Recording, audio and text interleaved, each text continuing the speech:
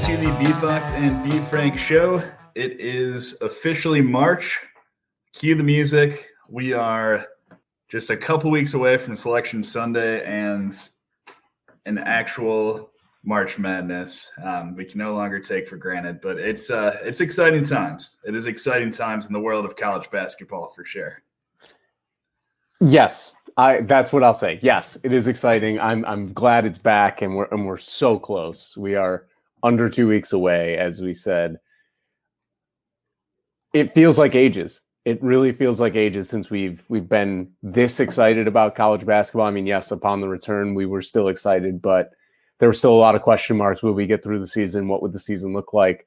For better or worse, it was fairly normal. You know, we got a lot of games in. Obviously, a ton were canceled. A lot of teams affected by pauses, but at the same time, we are at the point that everyone was hoping to get to, where there are notable games being played. Conference tournaments have started and are starting soon, and the selection committee is getting ready to make their picks. So we made it this far. I am at least happy enough to say that. There were fewer games played than the normal season, but if that's the only trade-off, really, I think most fans would take that in a heartbeat. Right. It is peak resume season, blind resume season. So everyone trying to jockey for position in the seed lines in the NCAA tournament. Last couple games of conference play for the Power Six, and as you mentioned, some smaller conferences have already started their tournaments, but in terms of winners in the last week, who do you think did the most to help their case in the eyes of the committee? I was very negative this week, so I have very few winners. That's fine. Michigan State, I mean, it's hard to argue that anyone outside of Michigan State had the best week there is. They beat Illinois and Ohio State, both top 10 teams. Who cares if they lost to Maryland on Sunday? That win would have absolutely propelled them into the field. I don't remember where exactly they are at this point, but if they're on the cusp, they should be close to getting in right now. So, a team that was dead just a few weeks ago is all of a sudden back into the conversation. They should be right on the bubble. They obviously still need to do some work, and I believe they've got 2 games with Michigan left to close the year. So certainly opportunity. It'll be fun. And yeah, loss to Maryland is a loss to a team that at this point looks like a surefire tournament team. So certainly no shame there. And the rest of your week is beating top 10 teams. So that's one that Tom Izzo will certainly take. And yeah, as far as where they sit in, I did not mean to skip over the Indiana game. I completely forgot Indiana was playing them. Well, I mean, that's not we were talking about like opportunities to boost the resume.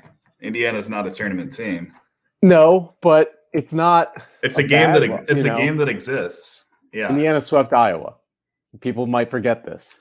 They did, and it's important we remember it now. But yes, it is just incredibly fitting that the year that Assembly Hall finally hosts the NCAA tournament again, Indiana will not be participating in it. But yes, that is another opportunity for Michigan State to add to their resume and get a win.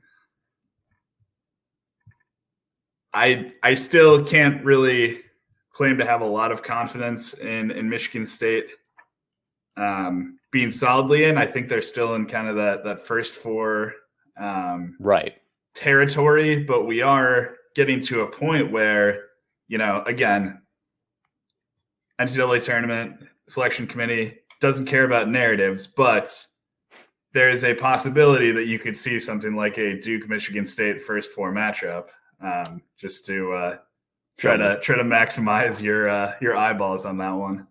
God, that would be an absolute nightmare.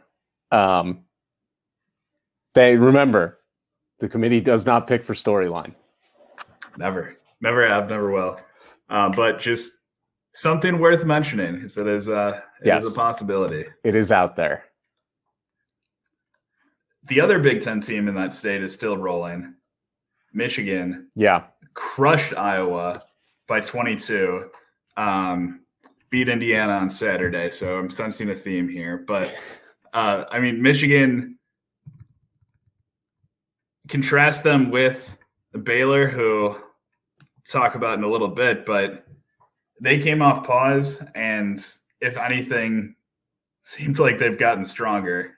They're just tearing through what is a very strong Big Ten. Iowa's a damn good team. Obviously, no Jack Nunchi now for the rest of the year, which is a big loss for the Hawkeyes to get some kind of depth inside behind Luka Garza. But even so, they were not going to compete with Michigan in this game anyway. Michigan's just such a solid team in all facets of the game. Very, very good defensively, especially interior defense. Really took away not only Luka Garza, but also Trace Jackson-Davis. They defended extremely well, really shut him out for large portions of that game, which is why, they were able to handle Indiana as easily as they were. It's a scary team to think about going up against in March. And, the Michigan fans have realized it. They are a bit obnoxious on the internet, as some are wont to do, coming after our beloved Zags, but they're pretty clearly in the conversation for national title teams. I don't think they're a slam dunk like many would tell you, but they've certainly looked the part in Big Ten play. I think a Michigan-Gonzaga game would be a lot of fun. And obviously that would come Final Four or national championship games. So that would be even better. I am annoyed with Michigan fans online because of the fact that they want to come out of the woodwork and pretend like the loss to Minnesota never happened.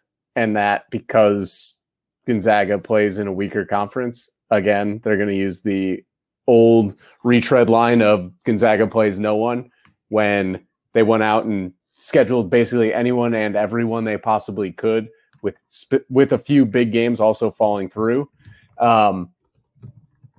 It is annoying to see because, no, Michigan is not the number one overall team.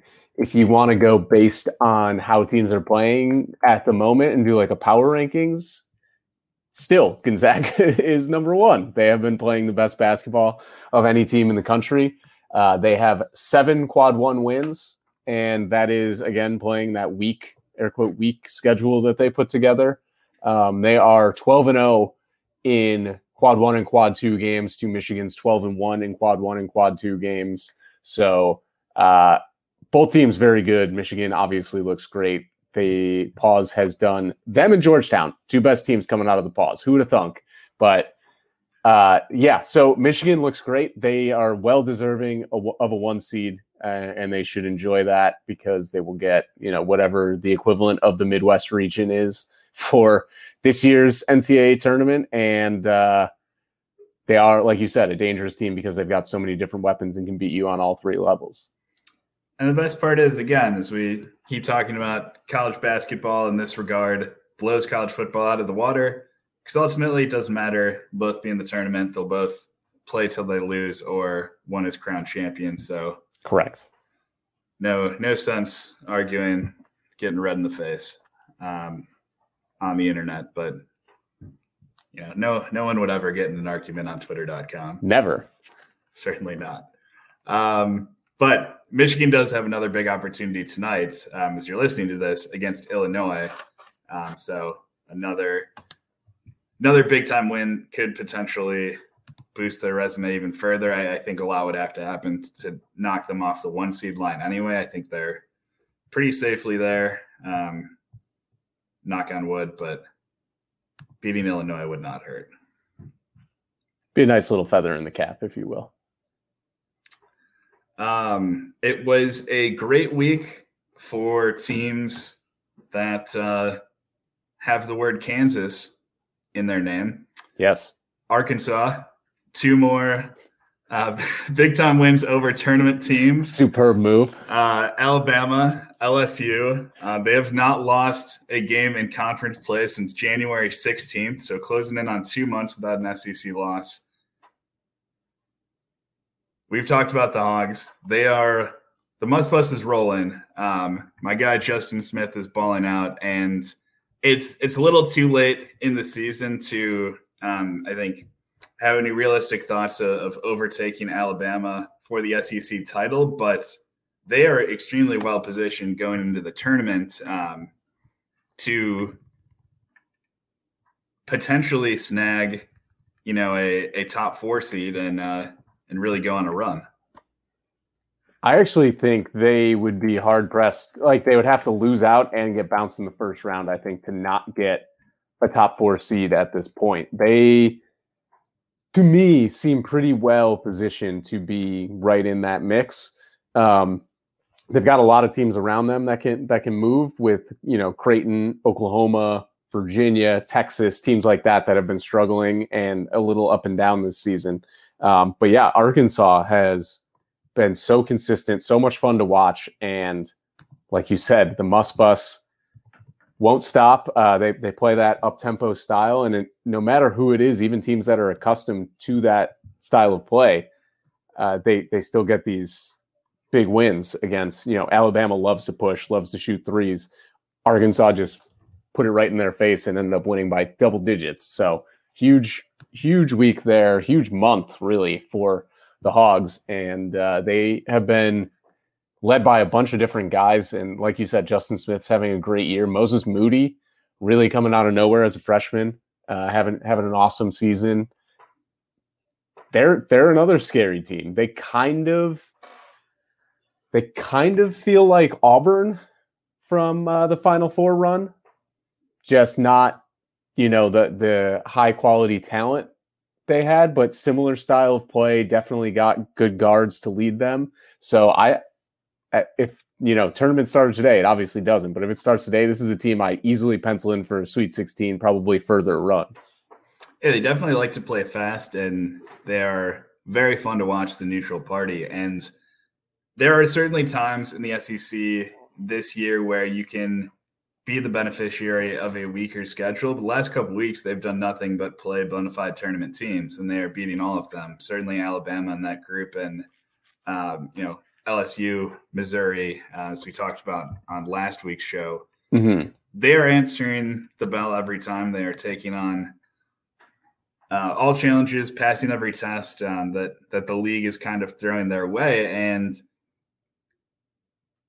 this is not at all how we kind of expected the top of the SEC to look. Some of the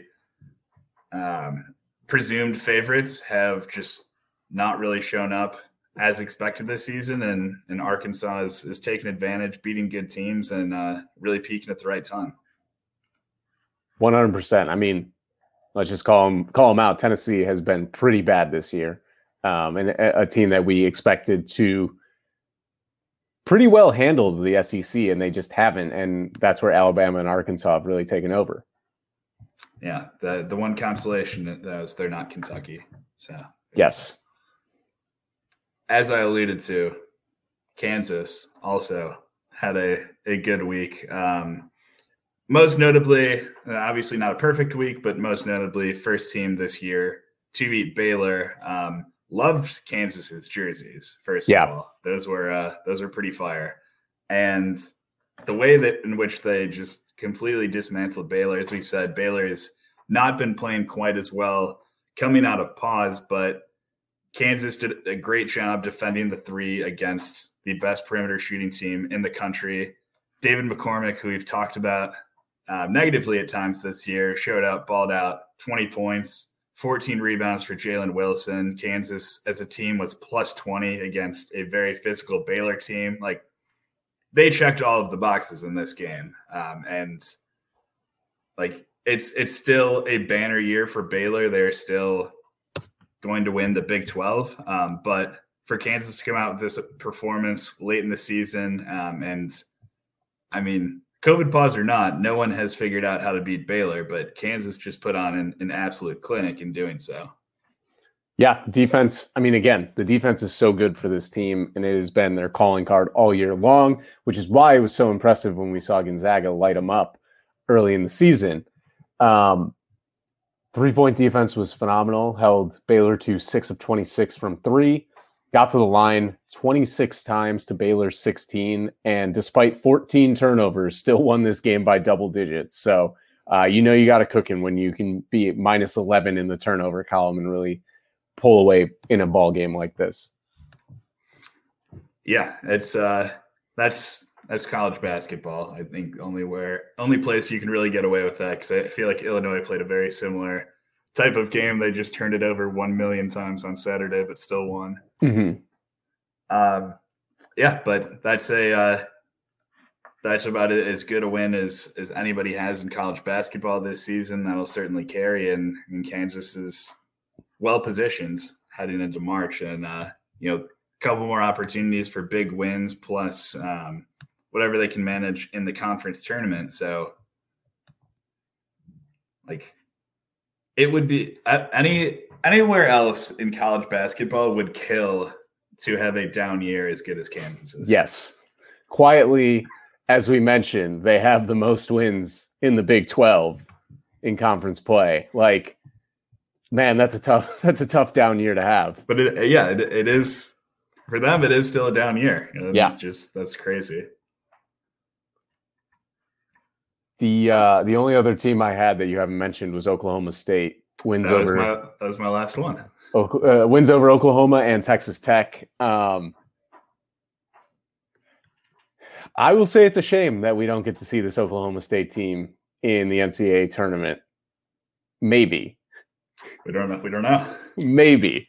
If they are held out, it would be a shame, because they are fun to watch. Cade Cunningham is as good as advertised. And I think the question mark and the cloud hovering over them right now of will they or won't they be allowed in is kind of why it feels like Cade Cunningham is flying so far under the radar this season, because he has been outstanding. He is fun to watch all over the floor, offense, defense, shoots the three extremely well, shoots the ball extremely well, makes plays, makes his teammates better, as we can see here, because he's leading this team on an impressive run towards the end of the season. And they can beat just about anybody. They have looked very good at many times this year, and then they've looked really bad, like losing to TCU. So they would just be a fun team to see, as a 5 or a 6 seed in the NCAA tournament. Yeah, 40 points against Oklahoma for Cade Cunningham. That's hard to get much bigger than that. It's a little surprising that a decision hasn't been handed down yet on this team, whether or not they will be able to play in the NCAA tournament. If I can put on my tinfoil hat, I think the decision was delayed just to kind of get a better idea of whether or not this was a tournament team or not. Mm-hmm. It seems pretty clear cut by this point. This is a team that, in a vacuum, surefire NCAA tournament team. The only thing that would change that is, if they hand down or they uphold the postseason ban at the 11th hour, which would be unfortunate for fans of the sport. Certainly the guys on the team, really the program, who, as we've talked about before, did not have anything to do with what happened in the first place. Right. But that's the NCAA for you. So fully expecting that Saturday before the selection show, they will announce that Oklahoma State is not eligible to play in the postseason, but they should not do that and give us Cade Cunningham in the tournament. I would very much prefer to see that. Yes, that would be good to see. I wonder if they continue to postpone the announcement, if they can still play. Yeah. If they don't make an announcement, right, they can still play. I believe so. So interesting. Okay, well, I guess we'll see what happens there. Yeah. But it's just so screwy how they do this. Yeah. Also, if I can really just stretch it a little bit and wring one more winner out of my theme of Kansas teams having a good week. Kansas State did win back-to-back Big 12 games, one over Oklahoma, but that's more of a loser in that situation than a winner. But shout out Bruce Weber. Good job. Those weird ass jerseys. Yeah. They beat Oklahoma. There's some magic in them. Yes. Okay, so we both have a lot of losers to talk about. You want to start us off with your big one? I'm going to say us. You and I. Indiana and Seton Hall had horrific weeks. Really, at this point, you just had to win something, and you look good because the bubble has been falling apart of late. Seton Hall puts up 52 points against Butler without two of their best players and loses. And as we mentioned, Indiana did not have a great week there with Michigan and Michigan State. So tough, very tough for us. Yeah, I mean, Butler is coming on at the right time. Not really going to do much for them this season, but if you believe in building momentum year over year, getting good wins over Seton Hall, beating Villanova. But yeah, like I was very perturbed in the Rutger game. That was also this week. I forgot about that one. Yeah, that was the big one. Michigan State was so last week. But, so, I mean, credit to Archie. He's breaking new ground, finding new firsts. Became the first IU coach ever to lose to Rutger at home. Had to one-up himself and go for the season sweep, becoming the first IU coach ever to lose to Rutger multiple times in the season. But it frustrates me that, like, I need Indiana to start out like down 10 to 12 points because whenever they start off well, it just does not go well for them. They started off well against Michigan State. They started off well against Rutger. I don't know what it is, just complete inability to play with the lead or just remember what got you the lead in the first place. But it always just falls apart very, very quickly. And of course I tempted fate by tweeting about how they were playing well. And then Rutger, saw the bulletin board material, immediately went on a massive run and sigh. Yeah, but the NIT will be fun if Indiana decides to play.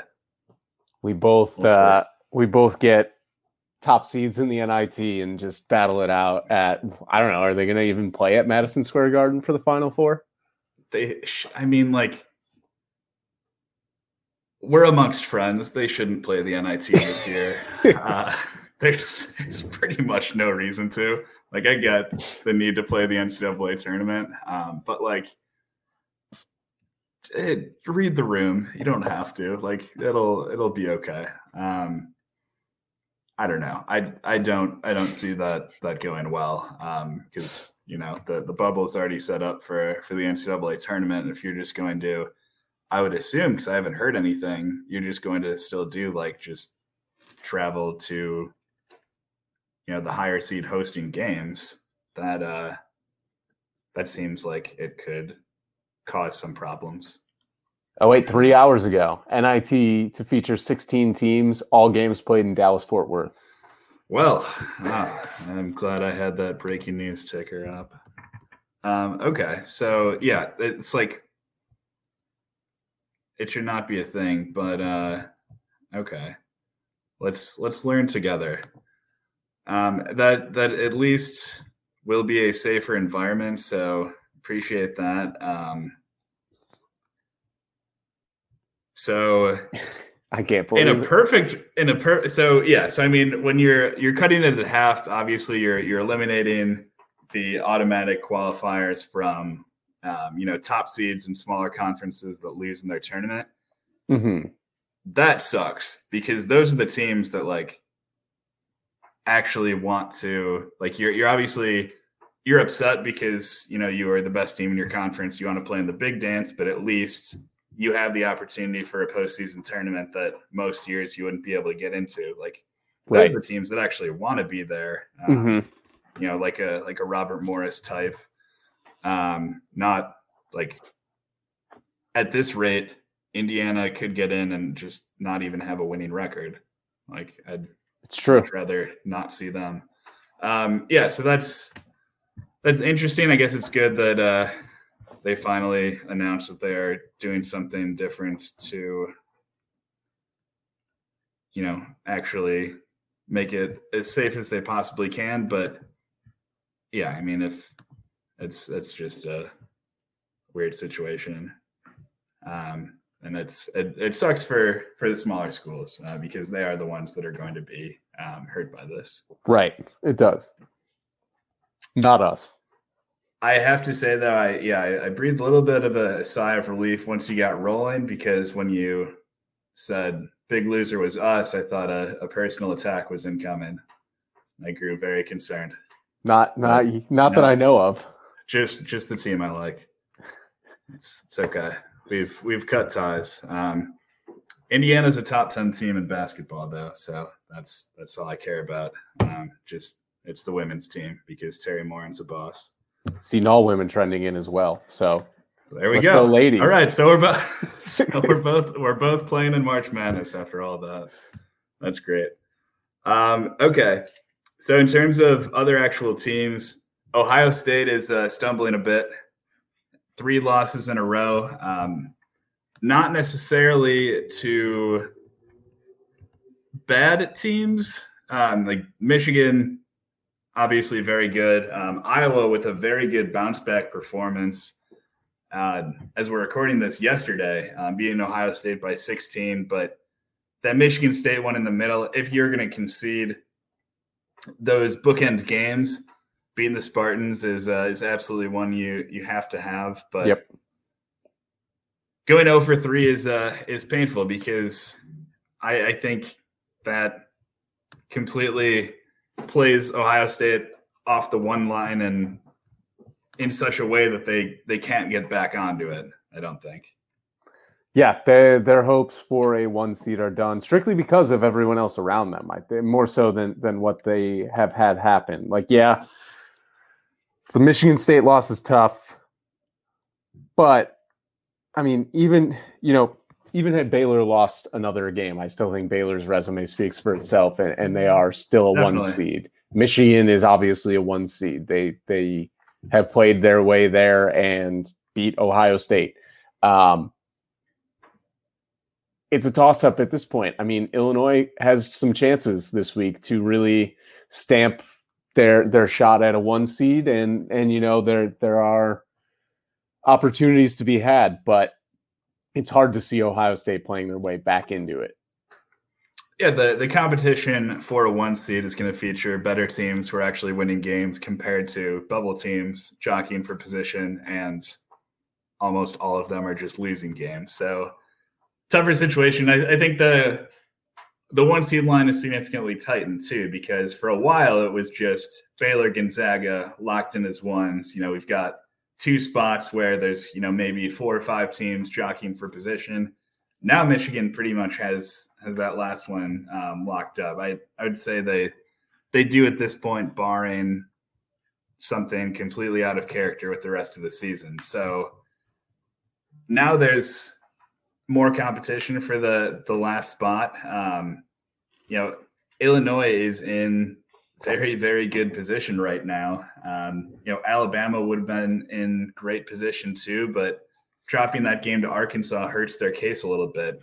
If they were able to get through SEC play with only 1 loss, I think you almost would have been obligated to put them on the 1 line. So Ohio State really not doing itself any favors when they really needed to. And I mean, they're still going to have a very favorable draw in terms of a first-round matchup. They're going to be one of the best teams in their region, but not going to be a 1 seed. It's possible, but it's slim. I'll leave it at that. They made life a lot harder for themselves. Yeah. Never say never, but probably never. Probably never. We mentioned Tennessee, but they I don't know if they want to play in the tournament. They're still going to.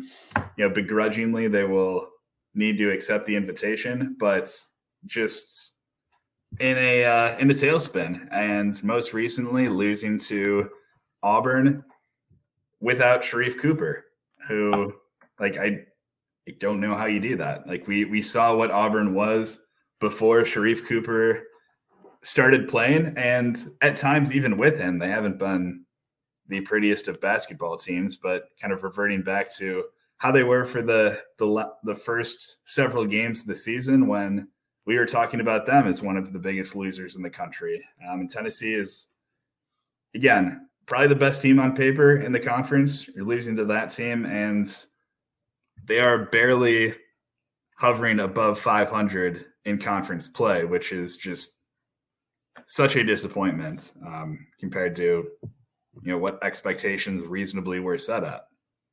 Yeah, 7 losses this season. Probably double, I think, what anyone expected. Not just in SEC play, but maybe the entire season, given how high preseason expectations were with this roster coming back. They just haven't had it. And offensively, it has been a struggle to stay consistent. They have 3 guys who average over 10 points a game. John Fulkerson, who is expected to be a huge piece to this team, has really struggled all season long. And they just haven't been able to figure it out, how to get that consistency back.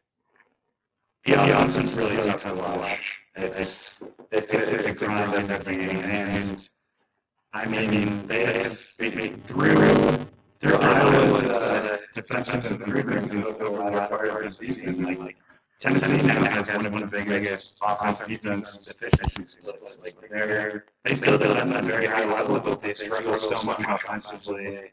Even against teams that aren't great defensive teams.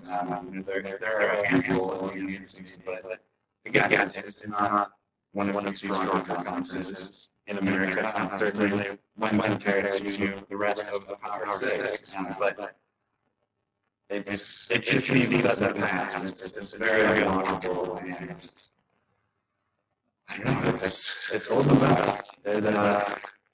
This should be a team that we're talking about in the worst case top 15 nationally, but they're not even in the top 25 at all. And it's good that the season will be looked back on as a disappointment. They could be one of those teams that just does not live up to expectations all year, finally puts them together for a couple games in the tournament. But even then, you're going to play like a 1 or 2 seed way before you should have. Right. So it's like still not entirely ideal, but it's hard to have much confidence in the ball going forward.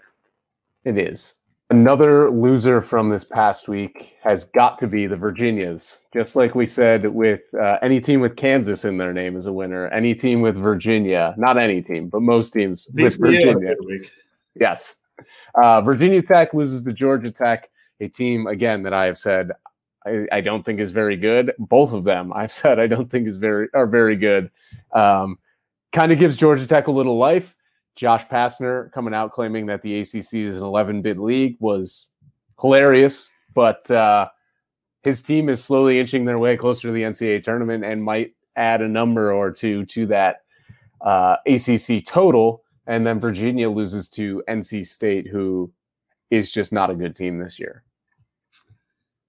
No, they're not. And yeah, I know that was it's a very big moment for you, and Georgia Tech beat Virginia Tech.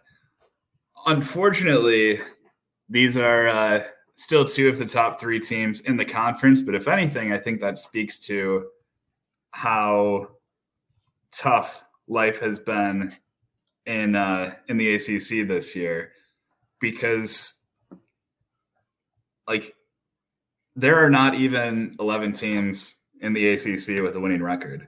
Yeah. So I don't know what year standings he was looking at.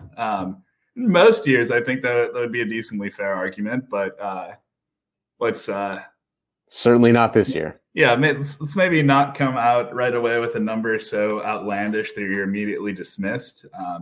There are perhaps subtler ways to talk up your conference without just immediately leaping into that. But yeah, it was a big week for Schadenfreude between the Virginias. We own opinions about both, but yeah, overall still in very good shape, but like that is life in the ACC this year. Like these are not games that in a typical year you would consider a bad loss, because these would be losses to surefire tournament teams. Even if the season had played out kind of how we thought it might in the preseason, Georgia Tech was expected to be like a top 5, give or take, team in the conference. And they're still kind of in that range, but the conference overall is just not as strong as it would be in a typical year. So that just loses all of its luster.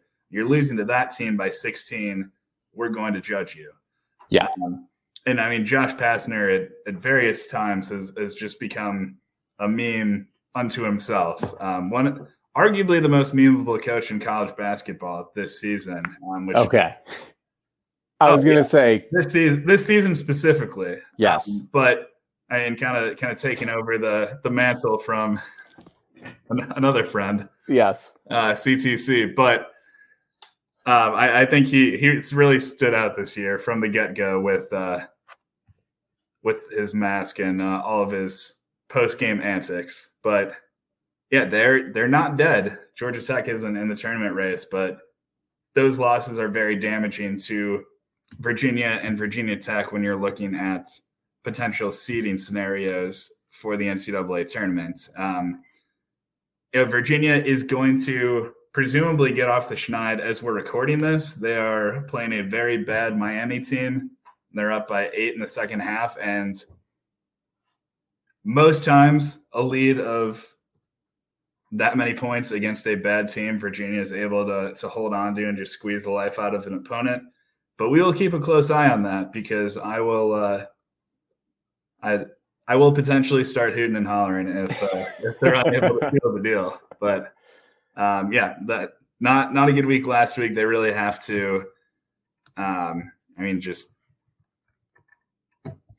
pass every remaining test and just not have an embarrassingly early exit in the ACC tournament, because then they'll continue to drop down seed lines. Yeah, it's Florida State looks really good right now. Even losing games, they look good. Always aesthetically pleasing, and that's what you look for in a basketball program. Right.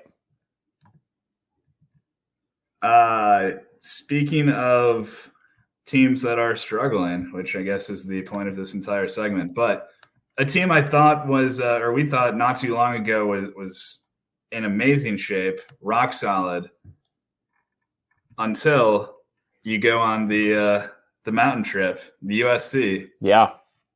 Looked to be in very good shape. Did drop one to Arizona. Arizona still has some nice pieces despite not having the best year. Bounced back with a win over Oregon, but then back-to-back double-digit losses at Colorado, at Utah.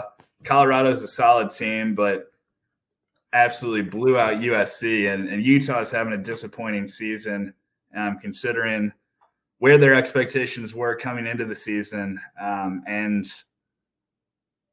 USC is very much in the driver's seat. You dropped 3 of 4, and now they are looking up at UCLA and Oregon in the Pac-12. Quietly, I might say, Oregon has come back alive this season. They struggled early on, and now here they are at 11-4 in conference play, 16-5 overall. Yeah, USC, they were in position to be a top 5 seed pretty easily, and now they are in danger of falling closer to the 6, 7, maybe even 8 line, depending on how this season finishes out for them. It's, a nightmare scenario for both them and a potential 1 or 2 seed if you see them come up at the 7 or 8 line, because it's a team that is significantly more talented than that line would say. Yeah, and I mean, at least they're not in any danger of playing anywhere remotely near Colorado or Utah, because it's all in the state of Indiana this year. So maybe that helps as well. But the booming mountains of Indiana. There are several. Yes. I tell you. Certainly compared to Illinois, my short-lived career as a little 500 rider, going through those hills will be the death of you. But I would imagine that Colorado probably has something more significant. Hard to say. It's a rounding error, honestly. Anyway, Oklahoma, just have to mention. Yep. It's an obligatory mention, but can't lose to Kansas State. No. Can't do it. Can't consider yourself a top 10 team and lose to Kansas State. Yeah, like interestingly enough, that the 5 points was the 5-point margin was a bigger margin of victory that Kansas State had the entire non-conference schedule. It was almost that is a fun fact. They just beat TCU by 8, and I believe they beat Iowa State earlier in the season by more. So it wasn't their biggest margin of victory on the season. But I was scrolling through because I wanted to look back, and obviously, again, we're talking about a team that lost to Fort Hays State, who's a good Division II team. But they found something in those weird shade of purple jerseys. That Fort Hays State, for those scoring at home, is 11-11 this year. Yeah, that's not a great loss for Bruce Weber there, but an even worse loss, some could argue, for Lon Kruger, who is trying to position himself for the NCAA tournament. And yes, that doesn't help. Every day we stray further from the month of January, so his powers could be weakening slightly. Nature is healing. Just something to keep an eye on. We are on the downward slope of the bell curve. Yeah, I think that's safe to say. Yes. The last team I've got is Drake. Obviously, injuries have really hurt this team. Roman Penn out for the year, their star guard, but can't lose to Bradley. You can't lose to anyone in the Missouri Valley not named Loyola, and that is exactly what they did. I would say the dream for a 2-bid Valley is just about dead for sure at this point. It would take an unbelievable, unbelievable Missouri Valley championship game between Loyola and Drake, with Drake winning to get 2 teams in, and I just don't see that happening. I think 2-bid Valley is still alive. I don't think you're going to get multiple at-large teams. I think Loyola's got a good chance of getting in as an at-large, but it would take a bid thief to get anyone else in. Drake's not getting in on the basis of their resume. Certainly no other team in the conference is. But yeah, it's as we keep saying, it's disappointing to be in this position when you start off 18. Right. But that's just the reality of the sport, unfortunately. Tough break. Yeah, that was your last team. Yes. My other loser this week was Dakich, who I just cannot. Yes. That makes us winners. So maybe I should put us in the winning column instead. Maybe. Us as in like society, though. Personally, it was a good day for memes. He was off Twitter, and I think he's not currently on Twitter, is he? Because I know he came back, and then I looked for it again today, and I couldn't find it. When we were talking about the other thing that he would be passionate about and have a terrible take on. I don't see him anymore. Okay.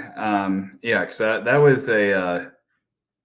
was quite a move. But our guy Dan, who has gotten himself in hot water a number of times in the past, decided to weigh in or offer further thoughts on the Jalen Johnson situation. And of course, he's going to go with the anti-player route. And he's of a generation that the first instinct is to go to calling people soft or quitters, and people tried to call him out on it, which is never a good idea. And he on his radio show he continued to, after all of the bad tweets and the back and forth and the inability to kind of listen to anyone and just hold a basic conversation. He was starting to dox people on his radio show, and just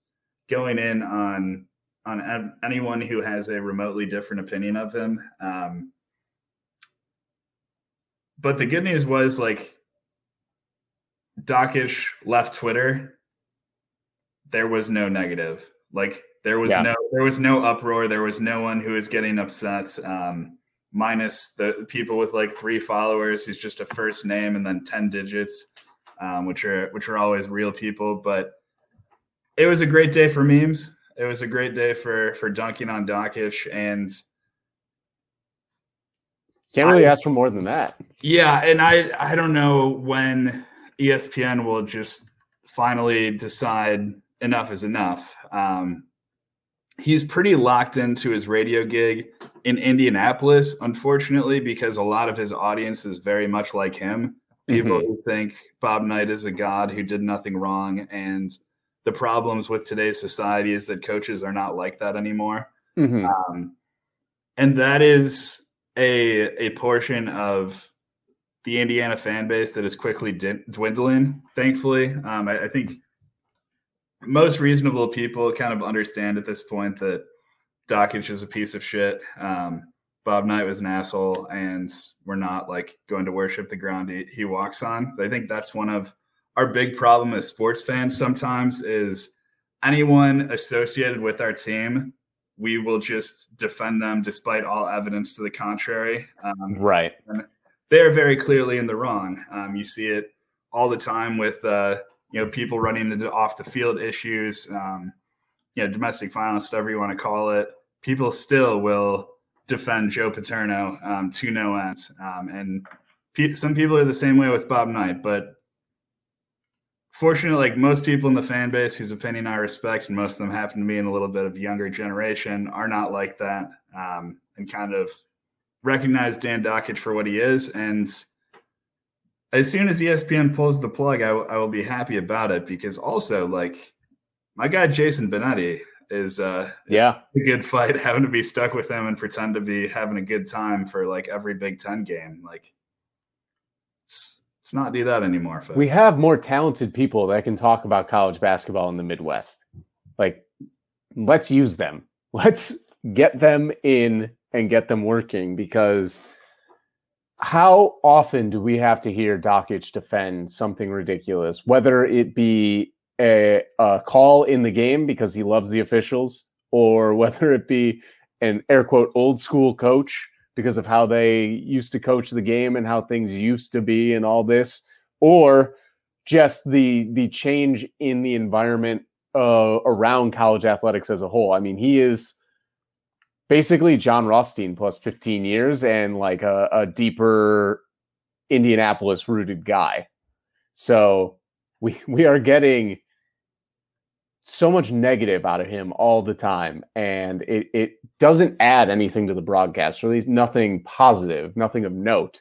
So like you said, the sooner that ESPN can finally pull the plug on this guy and we can get someone else in there, the better off we're all going to be. The other problem with this whole situation, and this is a crutch, more and more, and I know this is not really something we talk about on the show very much, but his like, he got off Twitter. Everyone was happy. He seems to be off Twitter again, but there's a middle part where Sunday afternoon, he like came back on and was like, paraphrasing, "I'm back, bitches." That was the general gist of it. But he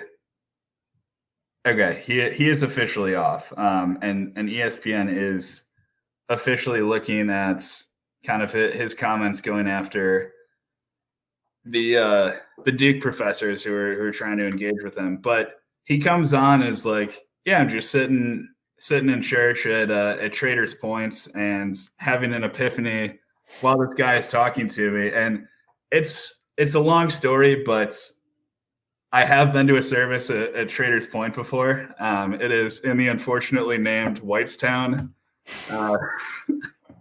near Indianapolis. It's a big time. It's a mega church, but not like a Joel Osteen one. Like, they're not trying to just steal money from people. It's actually just normal people trying to make the world a better place and encouraging others to be the same. But when you are an unrepentant asshole your entire life and people are calling you out on it, and you try to use the crutch of I'm a Christian or like I'm a man of faith, like everyone goes back to this, whether it's Tom Brenneman or Right. Tim Brando or anyone. As Castellanos hits a high fly ball into deep left. Yeah. Hugh Freeze in his scandal said something similar. Anyone associated with liberty, like at a certain point, you have to kind of recognize what you're doing. It's like, hey, if I'm going to purport to be a Christian, like, wouldn't it make sense to kind of act more like the religion kind of teaches you to be, like, instead of using it when you need it? Yeah, it's like, all right, you can recognize that Jesus would not like the person you are when you're constantly, being a bigot or being misogynistic or all these other things. But it's just the disconnect of do as I say, not as I do sort of thing. And right. It's like Dakich is the king of that. And it just really upsets me. It's very, very annoying and played out, and just, he will never change. Like he has been this way forever. He will. That's never. The most important part, though. Yeah. I think that like of what you're talking about is the people that lean on religion as like the crutch to get them out of bad situations. It's like, you were like this before. The only reason that you got caught, the only reason you are attempting to change is because you got caught. And who knows if they're even attempting to change. Dakich does not seem like a guy who wants to change anything he does, because, like you said, it's everyone else being raised differently. It's all the new environment. It's this and it's that. It's everyone but him is the problem. So I think ESPN needs to recognize this and just cut it off now for their sake, before they have another issue, because it's only a matter of time. Yeah, it's not like it should be a pretty straightforward business decision too, because it's not like he is a ratings lightning rod for ESPN. No. And this certainly isn't the first time he's been at the center of controversy. No, like, and every game he's doing is more people complaining than anything else. So I mean, I don't know. Like, I don't really understand the justification. Like, he'll be fine with his radio program, because I mean that whole company that owns the station is pretty messed up, and like that's exactly the type of person they want him to be. But in terms of ESPN on the national scale, I think you can pretty easily take that platform away, and the world will continue to turn on its axis. If he gets fired by ESPN, how long before he's back on Twitter? 10 minutes. The epiphany wears off. I don't know.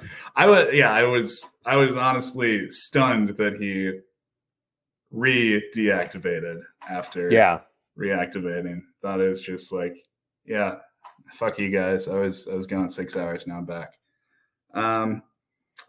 Anyway, before we close, we are making history in fake college basketball, as we both have made the NCAA tournament for the first time in the same season. Heat Check Sim season 6.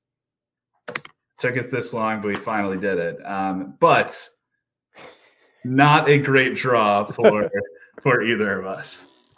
No.